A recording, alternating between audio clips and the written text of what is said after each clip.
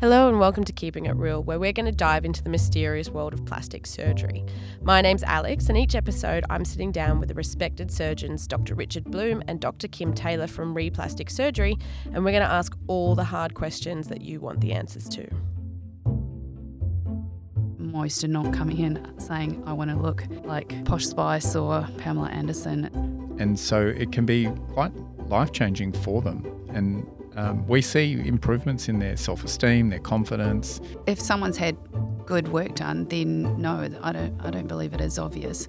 If you're having a breast augmentation, you don't want to be going to the plastic surgeon who does road trauma. So in this episode, we're going to look at the first steps on the journey to achieving the perfect look. This includes how you can get the desired cleavage. We're also going to discuss side boob, and also the best question of all, is bigger necessarily better? Welcome back to another episode of Keeping It Real. Thanks for having us, Alex. Thank you. So this episode, we're talking all about implants. I guess for every woman, what size is the main question? Is that what you find as well, Richard? Absolutely. I mean, that's the key thing. And the hard thing is for them to communicate their size. So a young patient last week who came in and said she wanted to look as natural as possible. And then I said, okay, and I really like patients showing me photos. So she showed me photos that she'd taken of usually patients on Instagram of something that she looked really natural. And to me, no, that's really not natural. So sometimes that you need to then sort of explain, I'm happy to do that, but that's not what we really refer to as natural. And you go through what a natural breast might look like, where the upper pole, there's a nice slope and the nipples sitting in the most projecting part of the nipple, and there's a nice underboob and lower curve and nice cleavage. So that was just an interesting patient from last week in trying to get an understanding of what they're trying to achieve. The other thing is always cup size. I mean, cup size is a complete mystery to me, obviously, but there's so many examples where someone says, yeah, I'm a D, and then you examine them and you think, well, that's really not a D, that's more like a B. And it often comes down to the chest diameter. So as the chest gets bigger, the cup size gets relatively bigger, but also different brands. So yeah, that's a little bit of a trap at the start in terms of trying to understand what patients are trying to communicate about the size they want to achieve. So a D is not always a D. So photos are really key in this sort of area. And Kim, do you have a lot of women that come in and they know exactly what they want, or do they rely on your guidance? A bit of both really. And really, same as Richard, I encourage them to bring in photos of outcomes that they like the look of, that they think that they would like to look like that. That can be a trick in terms of also people having an expectation of cup size, but also when they come in with a preconceived idea of the actual size or style of implant that they want. So say they've seen a before and after of either one of our results or another surgeon's results online, and it clearly says, A cup to C cup. They've had a high profile 350cc implant, and so a patient recently as well came in and said, this is what I want, and I want the 350cc high profile implant. And it's then our experience translating what they're actually starting with, which may be different to what the photo of that they've shown us is starting with, but trying to get the same outcome that they're after, which may not at all be that 350cc implant that they're expecting, and trying to explain to them that each patient's dimensions is really quite an important factor of where they're at to get the outcome that they're after. So it's not a set template really in terms of this plus this equals that. Each patient needs to be assessed individually and to be able to tell exactly what their outcome is going to be with a set size. And helpful to that is in our rooms we do have a 3D camera, which is I find extremely useful with patients, and I find that the patients really, really love actually looking at a 3D image of themselves on that, and that we can put in different size and style of implants and show them exactly on their own body a predicted simulation of the outcome that they're after. And I really find that makes a massive difference in trying to erase a little bit of the preconceived idea that they came in the door with of what particular size or style of implant that they may have already decided that they wanted. Before we move on to style, 350cc seems to be what you see on the internet, on social media. It seems to be the go-to size. Why is that? It's a good question. I mean, if you had to summarise what most people want, it's usually for breast augmentation, I'd say the most common volume is around a D, and estimates sort of put about 150 cc's as a cup size. So the example you've said is sort of that would be sort of 2 cup sizes up. So if you're a B, that would get you to a D, and that's probably the most common change. The range of implant sizes that we would use would probably vary. The most common would be from sort of high 200 cc's to most sort of up to sort of low 400s probably, but the vast majority is sort of mid 300s to try and get to that D cup. It obviously depends a lot on where you start from.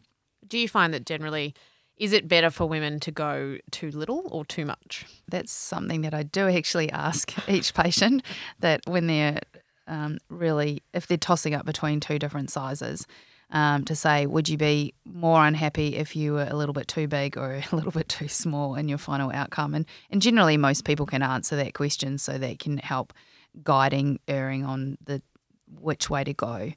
The other thing about saying, 350 is a common size, 350, there's probably 5 different implants in terms of shape and different dimensions that are around that size. And so it's not, not a cookie cutter one size fits all, that one patient may need a tall implant, which means that it sits higher up on their chest if they're quite tall, or if they're shorter and broader, then they end up having a wider implant, but the volume may be the same and the outcomes may look completely different on the 2 different patients depending on what their starting point was. Let's get a little more into style. What are the options other than, we've obviously gone through tall and broad? What are they? So in Australia, and particularly in Melbourne, virtually every plastic surgeon uses silicone gel implants, and they're the implants that have been around for since the 1990s. Within that group, you can have round implants or anatomic or teardrop shaped implants. In our practice, we've got predominantly a teardrop shape implant practice, and we both feel that can give you the most natural appearance with the best balance of cleavage, lateral boob, projection without looking fake. In some patients, you can get a terrific result with a round implant, but I think if you took 100 patients who've had round implants and 100 patients who've done teardrop implants, you're going to have a higher percentage of the teardrop ones that are going to look really natural and great. Whereas with the round, you'll still have some that look great, but you'll have a larger proportion that maybe still look a bit fake or don't have the cleavage or don't have the side boob. Richard, from the male surgeon perspective, what do you think about going big or too small? It's actually interesting. Like, I'm always trying to actually encourage women to go a bit smaller than bigger, because I think long term they end up being better. A lot of women often come and they think, if after they've had their surgery, that they think they've got a great result. If I would have gone a little bit bigger, there would have been better. It's not a direct correlation though. So, as you go bigger, it often can cause other problems and detract from the final result. In general, I usually have, it comes down to sort of 2 or 3 implant sizes that I think are all appropriate. And then it's a combination of a decision between me and the patient. Often their partner is there. They're actually really supportive, and despite the way your eyes are rolling, the husbands are not actually always pushing for the bigger size implants. They're super supportive, and they really just want what their partners want to do. I can think of it was a case about a year ago where I was in the consultation with the patient, and me and the husband were both arguing with the patient to go smaller, and she was adamant that she wanted to go bigger. So we ended up going a little bit bigger. Ultimately, the patient wins to if it's reasonable. And is it a rarity for people you were saying in other episodes, to go is bigger better kind of? It's very common. And the other thing in terms of the long-term result, because I kind of feel, if you choose an implant that's still a good size, and for the majority of women, as we've talked about in other episodes, the majority of women, they're mums, they're down the beach, they're down the street. You don't know they've got breast augmentation, and they just want to be able to wear nice clothes. So they just want something that's in proportion, looks natural. For the odd time where they may want to look a little bit more enhanced and a little bit bigger, you can still wear a push-up bra, or still, add in some filler padding. Thanks, some padding into the bra.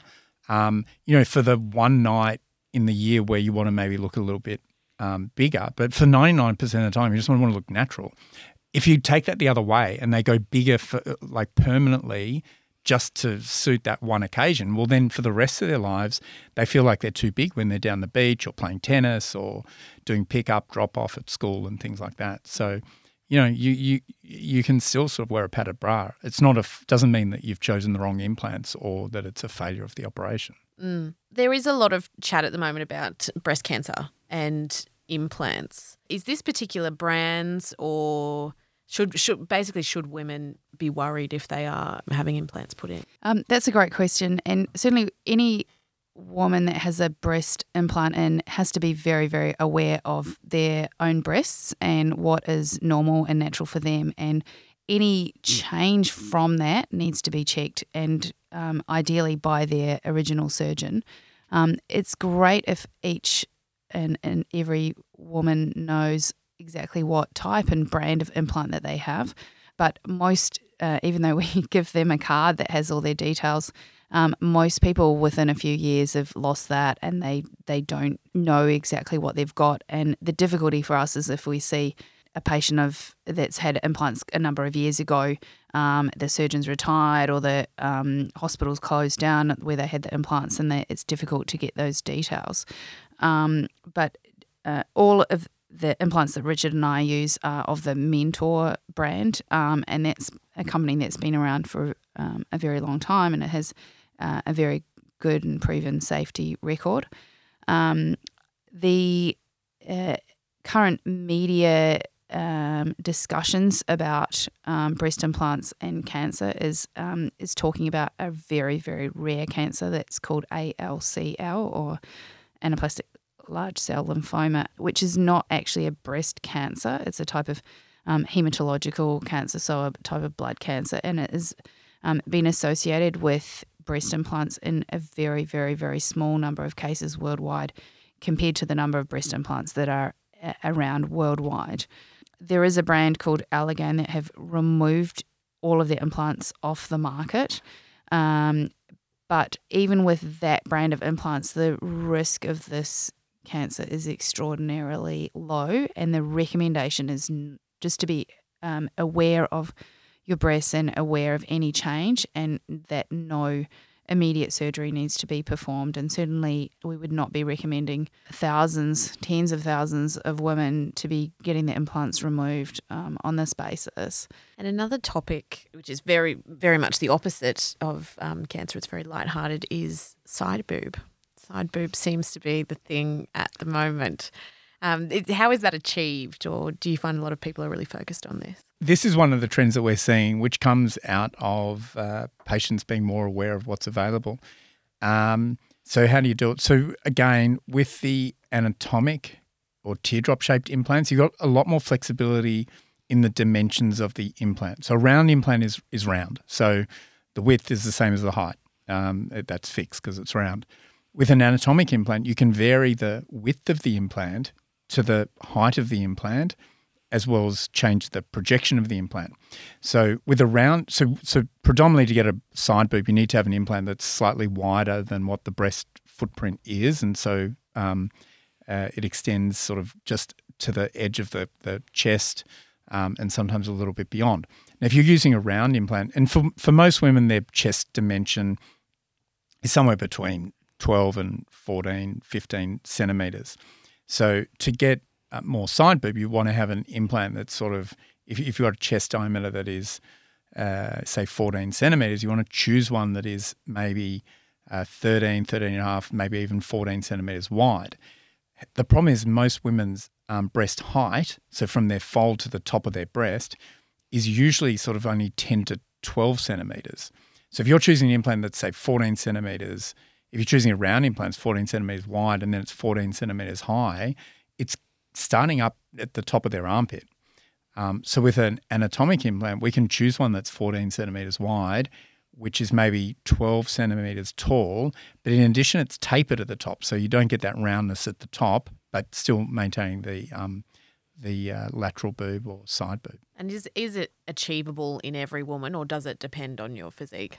I think it gets harder as you get a wider chest, because then the implant just gets too big and too wide, and you can't do it. But I mean, for the majority of women, yeah, and you know you're going to create it in most cases. It's just whether you want to sort of try and emphasise it a bit more. There's a lot of that comes down to planning and personalising the implant to the patient. So measuring their body shape. So again, it goes back to the not having a standard cookie cutter size implant that's a one size fits all. So assessing each patient's dimensions and choosing the implant that best fits on their actual body to get the goals that they're after.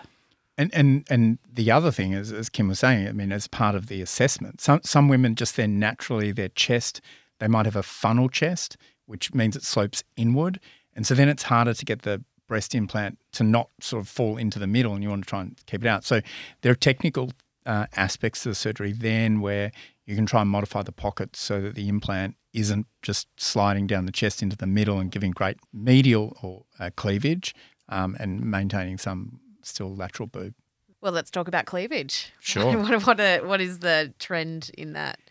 Yeah, well, I mean, we are seeing a lot of things on social media, which is then influencing how we do the operation. So we just talked about side boob, but we see a lot more women wearing clothing and bras where they're revealing their underboob. So they like sort of a nice curve, not too much fullness in their lower pole of their breast, and also the medial cleavage. So having some women want a really tight cleavage, some women that's not so important. And so, again, modifying the type of implant you choose, choosing the pocket correctly. Sometimes if women want a really, really tight cleavage and they've got thin, soft tissues, we'll even do fat grafting to help augment those areas. When you say tight, do you mean like the close together? Push-up Together, bra? Alex. Yeah. That push-up bra. Push-up bra look without wearing a push-up bra. And then we're also within breast augmentation as well as breast reduction, seeing sort of, we hate the term because it's so has such a marketing spin to it, but mini boob job.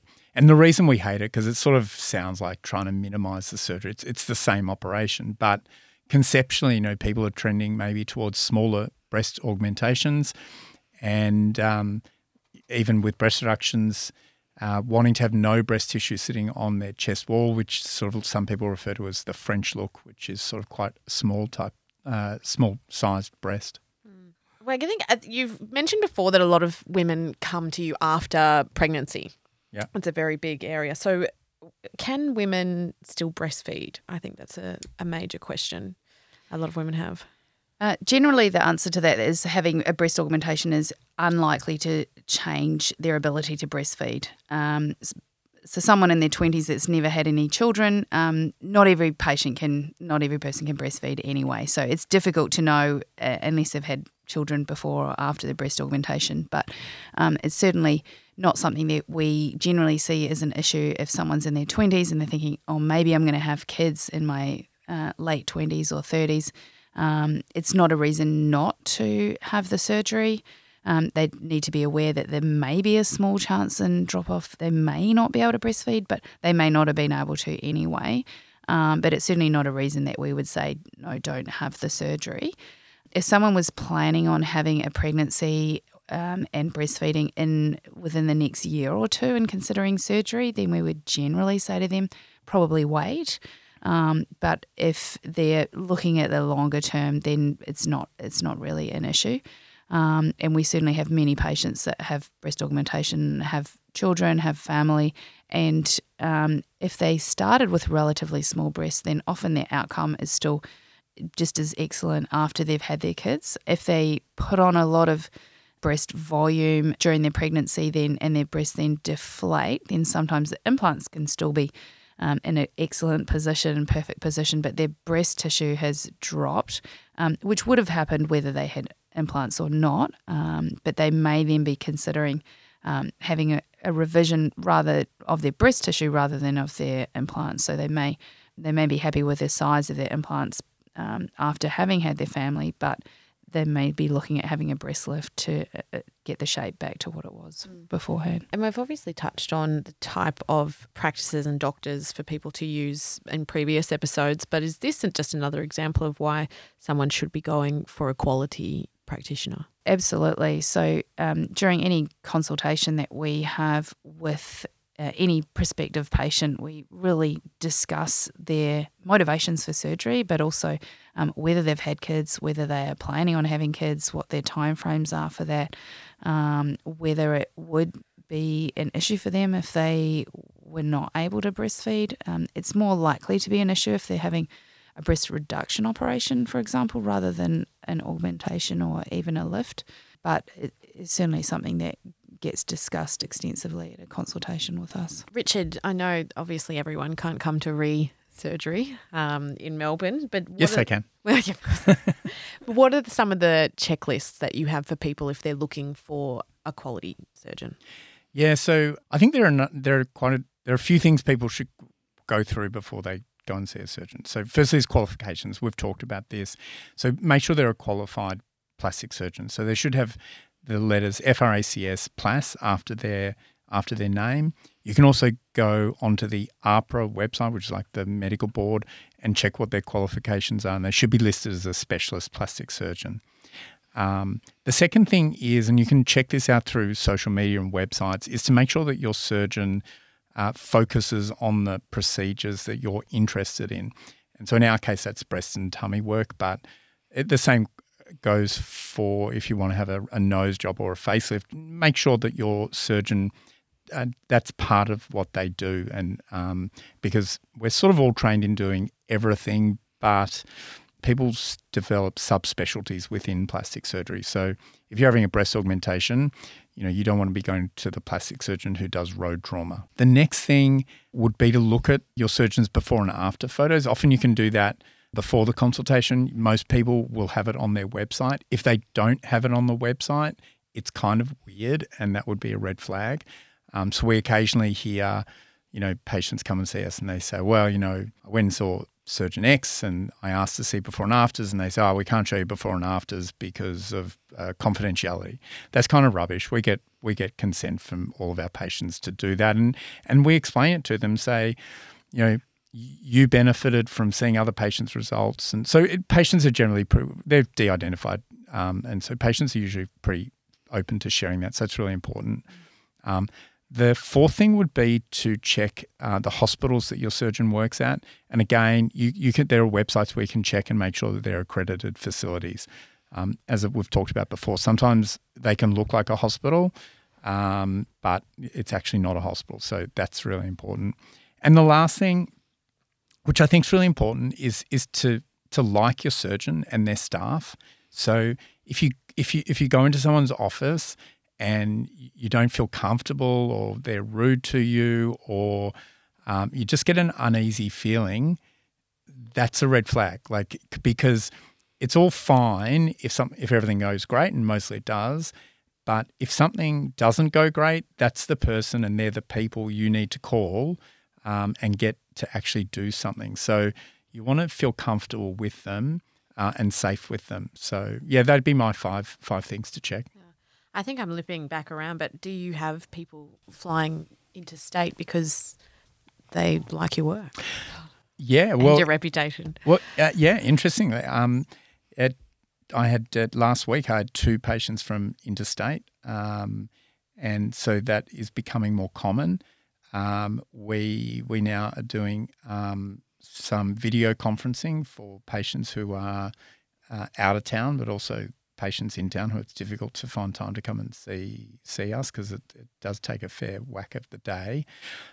With those patients, we still see them before the surgery, so there's still a face-to-face consultation. But I had a patient she was 5 hours out of Adelaide, and another patient from the Gold Coast, in the last couple of weeks. So, it's becoming more and more common. But of course, with any patient who's travelling interstate, the consultation is actually very similar. And I always see them for a face-to-face consultation prior to their surgery. They have to stay in Melbourne for a period of time after the surgery, and then we still do all of their follow-up. And if anything goes wrong, we're they're still their first point of contact and look after them in exactly the same way that we do the local patients. Well, that covers us for everything in terms of size and implants, and also how to find a surgeon that's good and going to take care of you. Next episode, I think we're jumping into surgery, which will be very interesting for a lot of women listening. So thank you very much, Richard and Kim. Thanks, Alex. Thank you. Thank you so much for listening to this episode of Keeping It Real. To keep up with our next episodes, go and subscribe on Spotify or iTunes or wherever it is that you get your podcast. If you have further questions or want to take the next step, visit www.replasticsurgery.com.au or follow Re on social media. If you want to put any questions to our experts or join the conversation, head on over to our Re Girls Facebook group.